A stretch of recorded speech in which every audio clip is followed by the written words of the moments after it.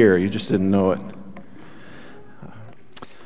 Welcome. We're glad to have you with us. Welcome, parking lot people who I can't see through this brick wall. But I hear you somehow. And if you're visiting with us, we are glad to have you. Looks like the Gregory's got some people in town. There's a whole row there, so praise God. And I got to say, I think Nettie enjoys the song service the most when her boy is up here leading songs. That's good. So we are continuing our series, The Word Art of Peter, and I call this series Living in the Shadow of a Hostile World because there's persecution that is on the horizon. It's already taken place. It's going to happen more. And so Peter talks a lot about the way that we engage this world. And we've already looked at these different ways that Paul does this, others. They are rewriting Greco-Roman household codes in light of the gospel. Because the churches that Peter is writing to, they are under scrutiny. People are trying to figure out, okay, who are these Christians? What do they stand for? What are they about? Are they troublemakers? Are they dangerous? Are they a problem? And so Peter invites us to have really a kind of rapport, a behavior as disciples of Jesus that is above reproach. Because if we don't act with the right kind of heart, the kind of heart that Jesus displayed for us, we are going to create barriers for the gospel message, barriers to the mission of God.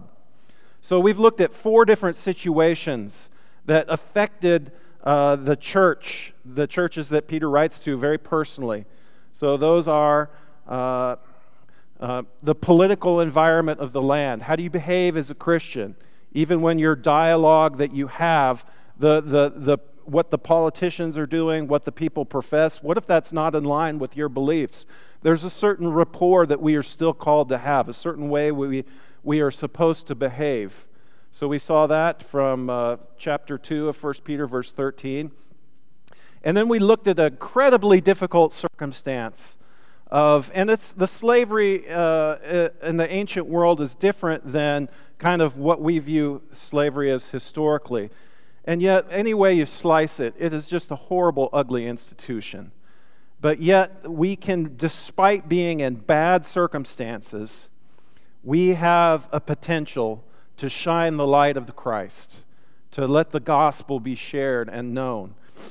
So another circumstance that he talks about is wives being submissive to husbands, and husbands in the same way being considerate.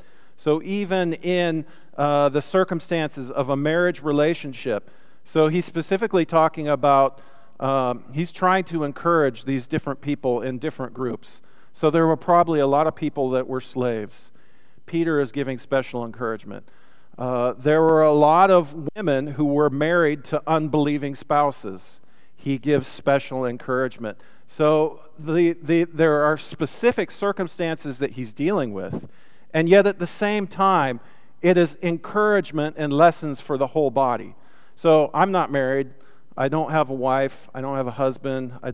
Whatever, if you're saying, I'm not talking about myself right now. I'm talking about, I do have a wife.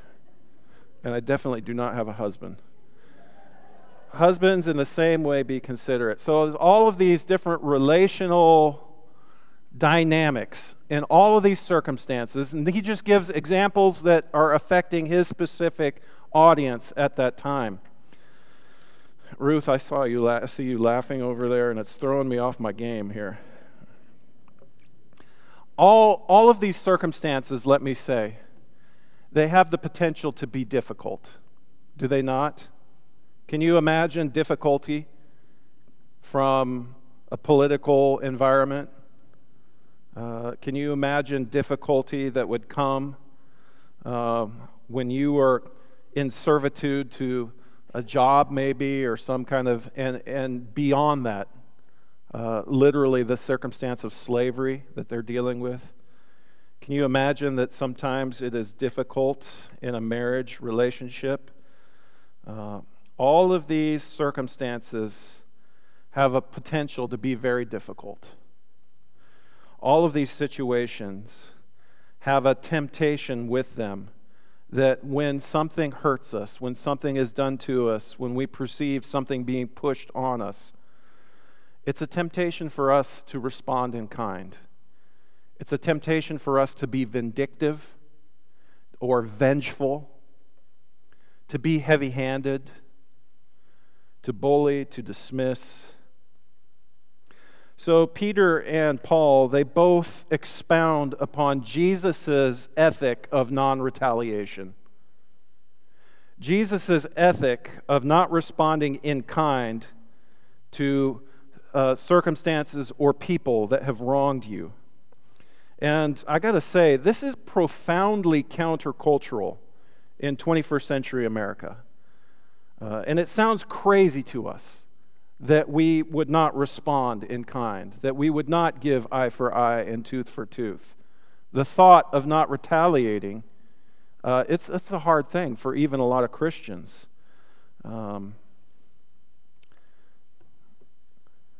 It is, in fact, though, the easy yoke. Because when we break a cycle of retaliation, it interrupts that in a way that it does not get to continue. But when we retaliate, when we respond in kind, evil for evil always escalates. Evil for evil always builds up into greater evil. So let me say some words about what I'm not saying now about this, because it's easy for us to hear things wrong. What Jesus' ethic of non-retaliation does not mean. It does not mean that Christians should not work to change institutional evil embedded in our culture. So the institution of slavery, that they don't address that directly, but they address a kind of heart that would make it impossible for this kind of institution to continue. So that doesn't mean, as Christians, we should not work to make changes for whatever the cultural evil, embedded evil is. So when Joyce Ice goes and marches around Planned Parenthood, praise God for that. But their call of the gospel is to have a certain attitude and disposition for that. And we fight in prayer as Christians. We're supposed to fight in prayer as well. And it doesn't mean that because I have an ethic of non-retaliation, it doesn't mean that I shouldn't speak out when evil is being done. When something is clearly wrong, we speak out against us. But we do it in such a manner that does not allow people to easily dismiss us. Oh, they're just as angry and as vengeful and as hateful as everyone else. Can't you see? Can't you see how angry they are? Can't you see how hypocritical they are?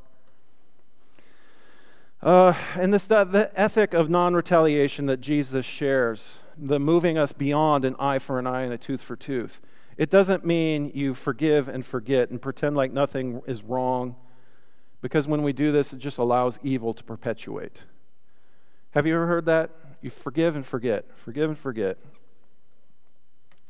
To try to forget the evil is done to you and pretend like it never happened is not only psychologically destructive, it's spiritually destructive as well. And it's a perversion of what Jesus taught. He's not actually saying this.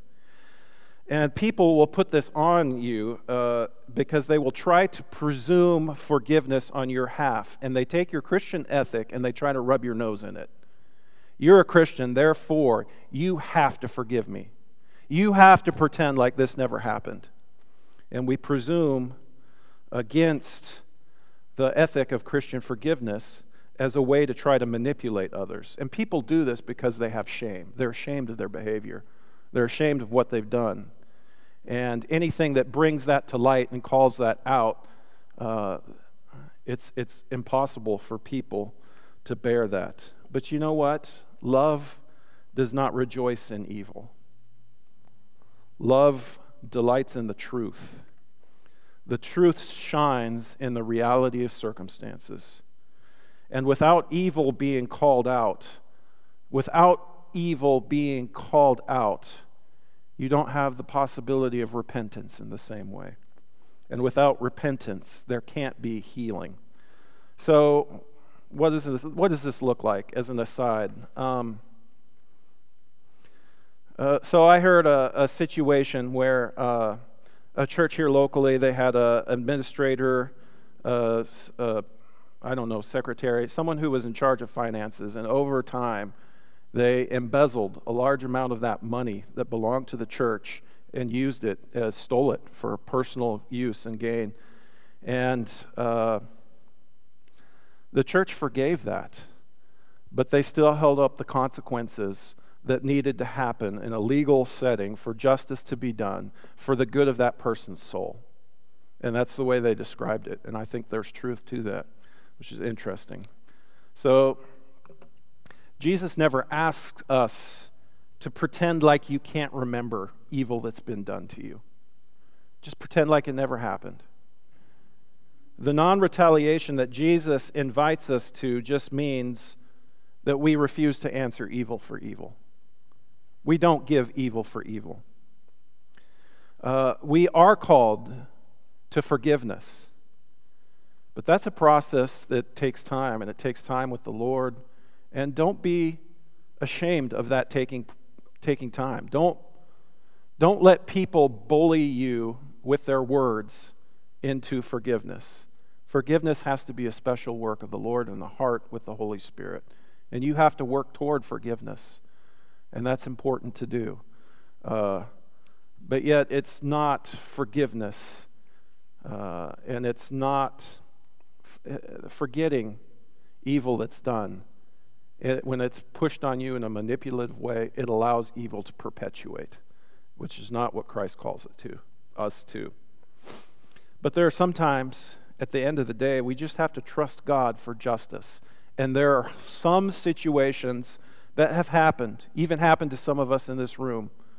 There is no justice in this life and this world for you. Either the person who's done this has gone on and died, either they are so far from the Lord and rebellious to Him that they have no concept of the evil that they've done, or you're not going to get your justice in this life. And that means we have to trust God with our desire for vengeance. We have to give that to God. Trust that He is able to take care of your need for justice. And our place is to refuse to do evil to someone who has wronged us. So when we refuse to answer evil for evil, instead we are called to overcome evil with good. And what Peter is saying is, no matter how bad your circumstances may be, you are always going to be in a position where you in some way are going to be able to overcome evil with good. If you have eyes to see, if you trust the Lord, if you have the patience to wait on Him for His way. So Peter invites us into a variety of different circumstances where submission and humility are going to allow you to do some good, even though the circumstances may or may not be horrible. And when we approach these different circumstances with the spirit of humility, it can actually open the door for the mission of God. It can open the door for the mission of God. So we talked about last week how humility makes all things better. And I just want to remind us of this. I won't camp out here too long, but this is important enough that I want us to be thinking about this and remembering this. Your actions are above reproach for a humble person. And when you're above reproach, they can't just dismiss you because you're being as nasty and ugly as everyone else. They have to deal with you in the reality of the situation as it is. And this allows the real issues to be the issues. You're not distracted by, and it's not, so whenever people were going to throw out red herrings to get you chasing other things, a humble person, that cuts right through all of that, and they won't have the ammunition to throw out to get you chasing the wrong rabbits. So humility, it breaks the cycle of retaliation. Oh, there's such a huge need for this, and it seems so hard and so impossible. Humility is therefore, it's always an act of faith. It's always an act of trust, because humility is going to demand us to put our need for justice onto the Lord. We got to have justice. We're built for it, but we have to have trust that God will give us the justice that we need. So humility, when bad things are happening to us, unjust behavior against you, when a humble person is accused of some kind of in an unjust manner, the Lord shines a spotlight on that somehow, and it draws attention to the ugliness of the institution or the behavior in a way that wouldn't happen otherwise apart from humility. So humility actually, it opens and doesn't close doors for evangelism. And then I add this one: humility is able to speak truthfully about circumstances. A humble person is able to speak about the reality of the circumstance. Whether or not I'm able to forgive at this point, I don't forget, because the reality is this has happened, and we have to deal with this. Humility deals in reality. Humility deals in the truth. And I think that's important for us to remember as well. So, for the disciple of Jesus Christ, your freedom is not dictated by your circumstances. Whether you're a slave, whether you're married to an unbelieving spouse, whether there's trouble in your marriage, your circumstance does not limit your access or defer your access to have real freedom. That comes from what Jesus Christ has done for us and on our behalf. So what Peter is describing, really, it's the power of humility in the Christian life. I know maybe I'm beating a dead horse a little bit about this, but as I spent time with 1 Peter this week, I kept this letter is dripping with humility and all of the aspects of humility that are tied to humility has a sister named love. And what Peter is doing, what he's gone through, it's just all over the pages of what he's writing. And so as I sat holding this text this week, praying for the Holy Spirit's help to, illumine this, help me understand it, I couldn't get past humility. I had to spend the time, and I believe I was called to do this morning. We got to spend time looking at humility. And I think humility is going to be what is going to make us or break us as a community of faith. It's going to be what makes us or breaks us as a church that's going to be able to have irresistible influence in the community around us. It's going to come back to our humility. So the power of humility in a Christian life, it's a power that can save an unbelieving spouse. It's a power that can call back unbelieving children. It's a power that can heal a marriage. It's a power that can topple institutions of evil and slavery. It's a power that can change the political environment of our land. It will turn us into a church of irresistible influence. That's the power of humility. That's the value of humility in God's eyes. A humble person is always going to be carried by the Lord and shielded from evil in ways that are inconceivable to our secular world. But most of all, I look at the power of humility and its ability to build relationships and nurture community. A community characterized by humility, it's an attractive community. A humble person is an attractive person. This is why Peter connects humility with beauty in his letter. So let's just refresh on that. Humility is tied to true beauty. Your beauty should not come from outward adornment such as braided hair and the wearing of gold jewelry and fine clothes. Instead, it should be that of your inner self, the unfading beauty of a gentle and quiet spirit, which is of great worth in God's sight. So humility is what a gentle and quiet spirit is. So I thought about it in terms of all of these connections. I keep coming back to humility, and there's all of these words, the word art that Peter uses, the things that he is describing, it all relates to humility. So I thought, what are these connections? What are all of these? So I call them the little sisters of humility. What are some of the little sisters of humility that we've looked at so far? Humility is tied to submission. Submission and humility, there's a correlation there, a connection. We've read about that in chapter 2, 13, verse 18, 3:1, and chapter 3, verse 7.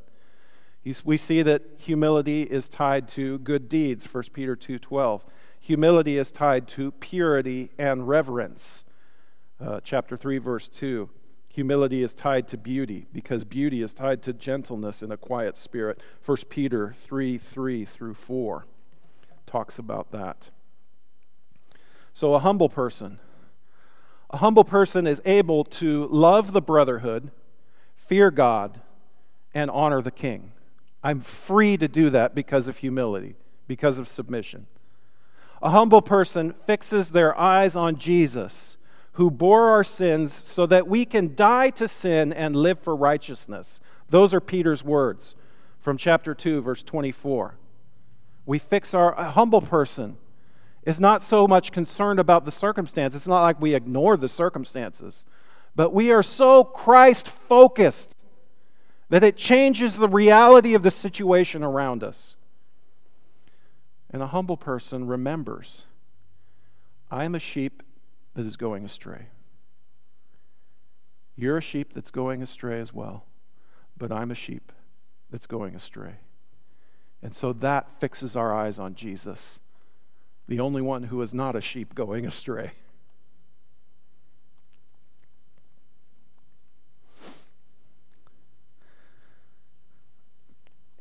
So now in chapter 3, verse 8, Peter gives us more of this word art to understand a heart of humility.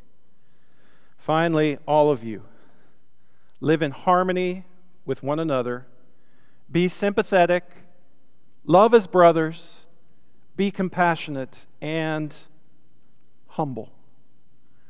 Be compassionate and humble. I had to really unpack all of these because all of these are terms that we would be tempted to just run right past.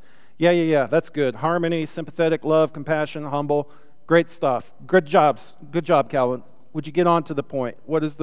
Speed this up a little bit. Come on. We've got lunch plans. We've got things to do. But there's so much treasure here just in these specific words that Peter chooses. So he's describing more sisters, more little sisters of humility. Harmony. Harmony has a big sister named Unity. Sympathy. Brotherly love. Compassion. All of these help grow our humility. And humility helps grow all of these things. So let's unpack some of these words a little bit. Harmony, the first one, it literally means same thinking. Having the same kind of thinking in your mind. Harmony of thought. It's a vocabulary that's similar to what Paul uses in Philippians 2:2 when he says, "Make my joy complete by being like-minded, having the same love, being one in spirit and purpose, do nothing out of selfish ambition or vain conceit, but in humility consider others better than yourselves."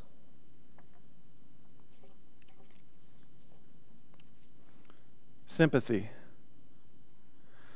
describes an understanding disposition towards someone. If I'm able to sympathize, I am able, the way we say it colloquially is, I'm able to walk in your shoes, or I'm standing in your shoes. I'm seeing things through your eyes in that particular circumstance. That's what he's describing by sympathy. Brotherly love or sisterly love, that is from that word Philadelphia, Philadelphoi. love for your brothers and sisters. It's a growing emotional connection with each other. We felt some of it yesterday out there at the Heralds, digging around in the mud. We're so in love with Jesus that in Jesus we discover the beauty of each other. That's what we're called to. Brotherly love happens organically with people who are infatuated with Jesus Christ, who are in love with Jesus. We discover each other. We keep finding each other in Jesus. Compassion, then. Compassion is a deep movement of heart.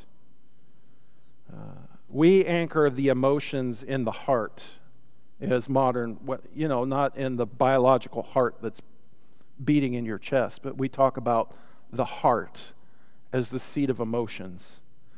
Well, for Greeks, their seat of emotions was in the bowels, in your guts. So I feel it in my heart, I would say. They would say, there's a quiver in my liver. I don't know what they would say. There's fluttering in my bowels. As a modern man, I think something different when I hear fluttering in my bowels. But anyway, I digress again. Boy, I'm falling apart all over the place this morning. So anyway, they say it's the intestines is the seat of the emotions. Your compassion is like, maybe we could say it's a gut feeling is a good way to describe it. When I have compassion for someone, we know it, that has a physiological expression, and we feel it. Emotion so strong in a situation that we feel it, a tightening in our chest. Maybe we describe it as our heart, a gut feeling. There's something there that moves us in love on behalf of another. And that is compassion. Compassion is such a strong feeling of affection that it moves your intestines. It moves your heart. You feel it in your chest. And finally, Peter uses this unique word to describe humility. And I need to talk about this a little bit because humility was not a virtue in Greco-Roman culture or society. It's not a virtue in our culture either. Much like us, Greco-Roman society was image-based. It's all about saving face. Much like us, Greco-Roman society was highly competitive. It was a society that's boastful. It's obsessed with image and the way you look. It's an arrogant culture. It's a shrewd culture. The only people who were humble in the ancient world were those who were forced to be humble. The slave who you have under your boot, the wife who you are dominating, the children who you are ruling over, the ones who are forced to be submissive. So the reason that the cross of Christ is described as a stumbling block for Jews and foolishness to Gentiles is because of the humility of the crucifixion. It's foolishness. Who in the world would ever want to be humble? Humility was regarded as a sign of weakness, a kind of shame. Humility is an inability to defend your own honor. That's the way they understood it. That's the way our culture largely understands humility. And yet in the radical word art of Peter, he uses the word humility to invite people into voluntary submission. We choose submission. We choose non-retaliation. We choose to answer evil with good. Peter uses this word humility, the one that he uses in 1 Peter. It's in contrast. It is the opposite of boastfulness. It is the opposite of self-aggrandizement. Look at me, it's all about me. It's the opposite of this. It's not clamoring for this. And while a spirit of humility, it may be out of step with our culture, humility is the very spirit of Jesus Christ himself. Your Holy Spirit is characterized by humility. Humility. Jesus Christ had great humility. We throw it away like it's not valuable somehow. Like, who could actually live like this? And yet we need to focus on this, brothers and sisters, because of the power humility has, the value humility has with God the Father. If we get humility and we get it in our spirits, God moves in power. He moves powerfully in response to humility. It has great value in God's eyes.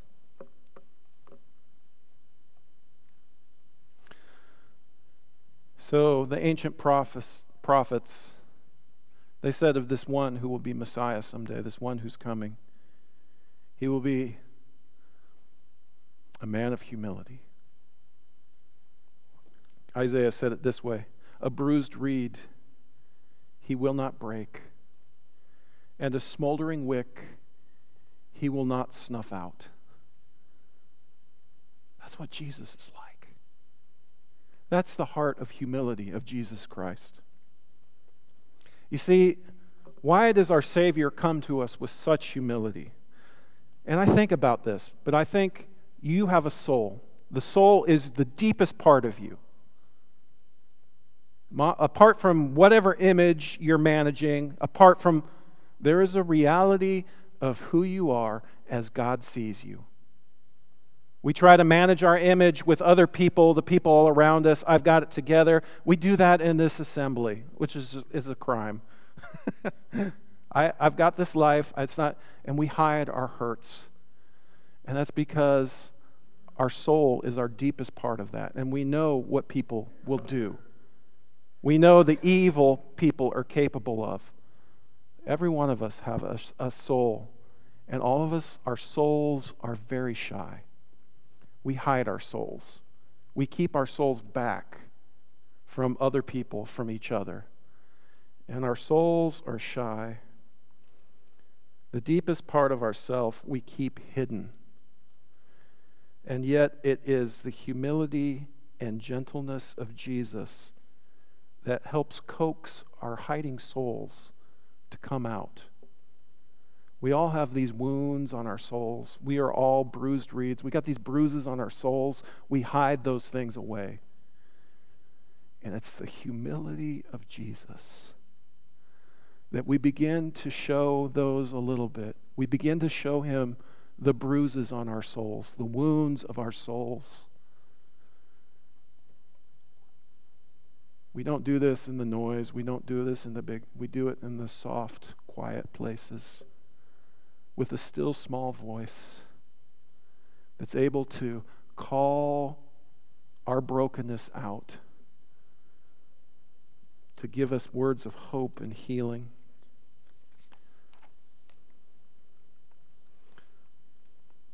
Jesus says this about himself: "Come to me, all you who are weary and burdened, and I will give you rest.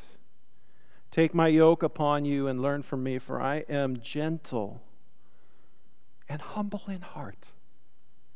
And you will find rest for your souls, for my yoke is easy and my burden is light."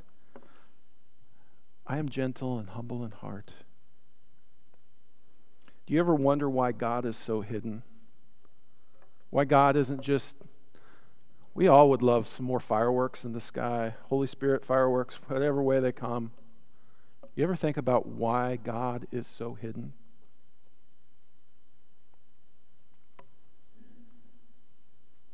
It's because God is so humble. He's always near to us, but he doesn't force himself on us. He's always saying, "Come to me."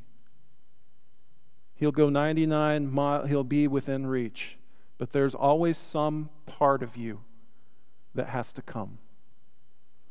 There is always some part of you that has to trust, that has to take that final step, that has to embrace Him standing right there, that has to seek Him and search for Him and find Him. It always is going to take initiative on your part. And that's because of the humility of God, that He invites us to have a role in everything that He is going on. He doesn't overwhelm us. He doesn't force us. He just keeps calling to us and inviting us. Come to me. Come to me. God is humble, and He wants to be found by us. But pride will always blind us to humility. We have so much pride. We walk right past God in our pride constantly. Pride will always be blind to humility. Human pride will always blind us to God because God is humble. You see, the center of all reality. We are not here because of coincidence. We're not here because of an accident. The center of all reality is a heart of love and submission. The center of all reality is Father, Son, and Holy Spirit, eternally in love with each other, eternally submitting to each other. The center of the universe is a triune heart of love. And that heart of love creates. That heart of love invites. It invites us to be humble like God Himself is humble. We're invited to participate in the humility of God. And that's why Paul includes this early Christian hymn in his letter to the Philippians. You know what you should be like? You should be humble like our God. You should be humble like Jesus. Your attitude should be the same as that of Christ Jesus, who being in very nature God, did not consider equality with God as something to be grasped, but made Himself nothing, taking the very nature of a servant, being made in human likeness and being found in appearance as a man, He humbled Himself and became obedient to death, even death on a cross. It's this heart of love and submission of Jesus. The heart of a servant. And we all know what follows this. This is the kind of heart that leads to resurrection power. That leads to the overcoming of every barrier. One of the things I've loved about our study of Peter on Wednesday nights is that while Peter has some glorious moments, more than any other person in the Bible, Peter has spectacular failures. Open mouth, insert foot. Story of Peter's life, right there. God works with us not in spite of our histories, but through our histories, including our own brokenness and our own mistakes, all of those wounds on our soul that we're so shy about. Peter made all kinds of mistakes, but Peter had the humility that he needed to repent. Peter had the humility he needed to cry and weep over his own sin. And now, after years of working with the Holy Spirit, he writes this letter. This letter he calls 1 Peter, going out to these different churches. And it is literally, if you were to wring it out, it's dripping with the sweetness of humility. It's all over these pages. I couldn't hardly get through these verses this week. If we take the time to study it, we can learn a lot just from the word art, the words that Peter chooses to use. In verse 9, he says this, "Do not repay evil with evil or insult with insult, but with blessing, because to this you were called, so that you may inherit a blessing." When we trust God, when we put it into His hands, when we have the humility to do that, God goes to work. And what do we expect? One way or another, it's coming. We might think it needs to be something else, it needs to come quicker, but when you put it in God's hands, we are going to inherit a blessing from that. And then he quotes the Psalms. You know, he's always in the Old Testament, this guy too.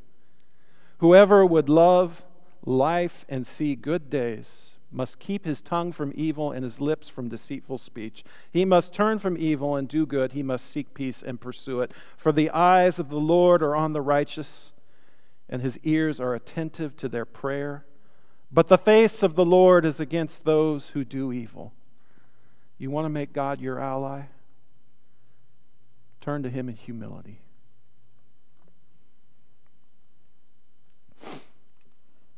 You see, we live in the shadow of a hostile world. But we're not here alone. We're a part of a community. God is not absent. Holy Spirit is not done working. And we are called on to do what it takes to build unity within our church family. And that is why humility is so important.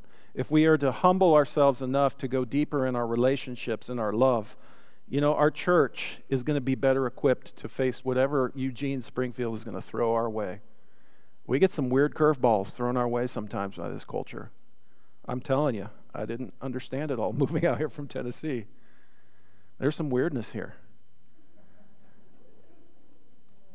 We have everything we need as a community of faith to not just survive, but to thrive. And it's going to come down to our love and our humility and our relationships with each other. So Dylan, you can come on up. So when I say humility, for an American, for even many Christians, we think of humility as continuous cringing, cultivating a low self-esteem and a low self-image. We think of humility as taking perverse pleasure in always being forgotten, always being unnoticed, always being taken for granted. Oh, I love being a doormat for everyone to wipe their feet on me. But humility, as what Peter is describing, humility meant a way of seeing other people as being valuable in God's eyes. Humility means valuing other people. So you think about pride as the opposite of humility. If there is a master vice, it is pride.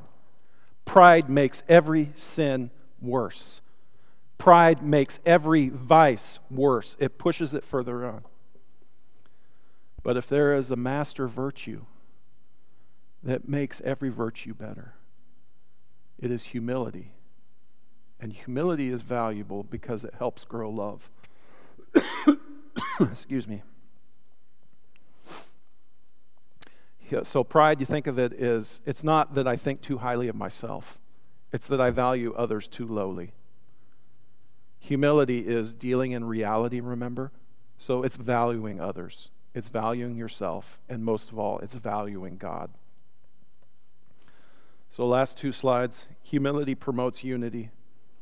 And humility promotes love. Excuse me. So humility, we talked about all these little sisters. It also has some big sisters. Unity and love. Love grows where there is humility. Unity grows where there is humility. Think about every virtue there is. Humility makes it better. Despite our particular circumstances, when we commit ourselves to humility, it builds Christian community. The strength of our community is going to become more and more important as the world turns against us as we live in a post-Christian culture. That's why little things like playing in the mud, planting trees, This can save us as a church. This can heal us as a community of faith. Dan and Donna, they're fun people to get to know. You know, they're not new Christians. They've been in the Lord's church for a long time. You know, Dan was in the military, if you don't know that. He's got some stories to go with that. He would be away for a long period of time, and Donna would be there, and they have stories about the way Christian community surrounded them. So they're mature disciples in that regard, and they've grown through a lot of things. That's why we're so thrilled to have them back here. But whatever they've faced and all the stories that they've had in their life, you know, this chapter with the fire taking and burning down their house, all of that, the trauma of all of that, I guarantee, as mature and as wonderful as this couple are, they are going to remember what happened yesterday. We get to be that for each other through humility. So we're out there in the mud. We're having a great time doing it. There's lots of conversation. We've been starved for fellowship. So we're having fellowship. We're sharing. We share food with each other. Some people planted their trees a little bit crooked. We helped rectify that situation. So we had big helpers and we had little helpers. And we had a lot of fun. You know, this might seem too humble to even mention, but I'm telling you, what is going to make or break us as a church is this kind of stuff. It's not just the teaching we listen to. It's not just the words that come out of the preacher's mouth. It is the way we live this together. Humility is clarity of vision, seeing God, myself, and my neighbor as God sees. Humility helps me see my own needs and my own limitations.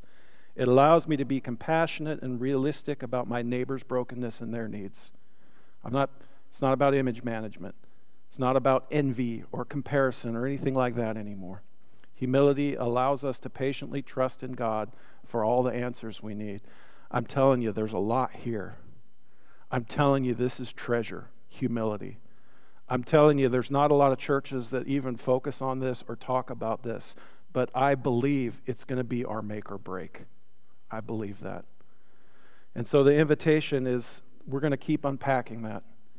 And whatever needs you have to put on Christ in baptism, for the prayers of this church, we're going to give you an opportunity. You can come and share those with me as we stand, and Dylan leads us in a song together.